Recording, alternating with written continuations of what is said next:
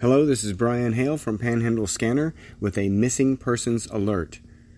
Tyler Goodrich, 35 years old, 180 pounds, 6 feet 2 inches tall, white male, last seen Friday, November 3rd around 7:45 p.m. He was wearing shorts and a shirt and wearing a Garmin watch. He reportedly went for a walk on a trail he is familiar with in Pioneer Park in Lincoln, Nebraska.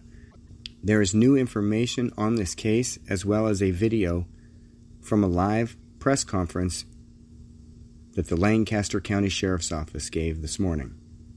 Please help. Tyler Goodrich, missing from Lincoln, Nebraska. Police reported a verbal disturbance at the location that he was last seen that evening. The altercation was only verbal and there were no charges filed.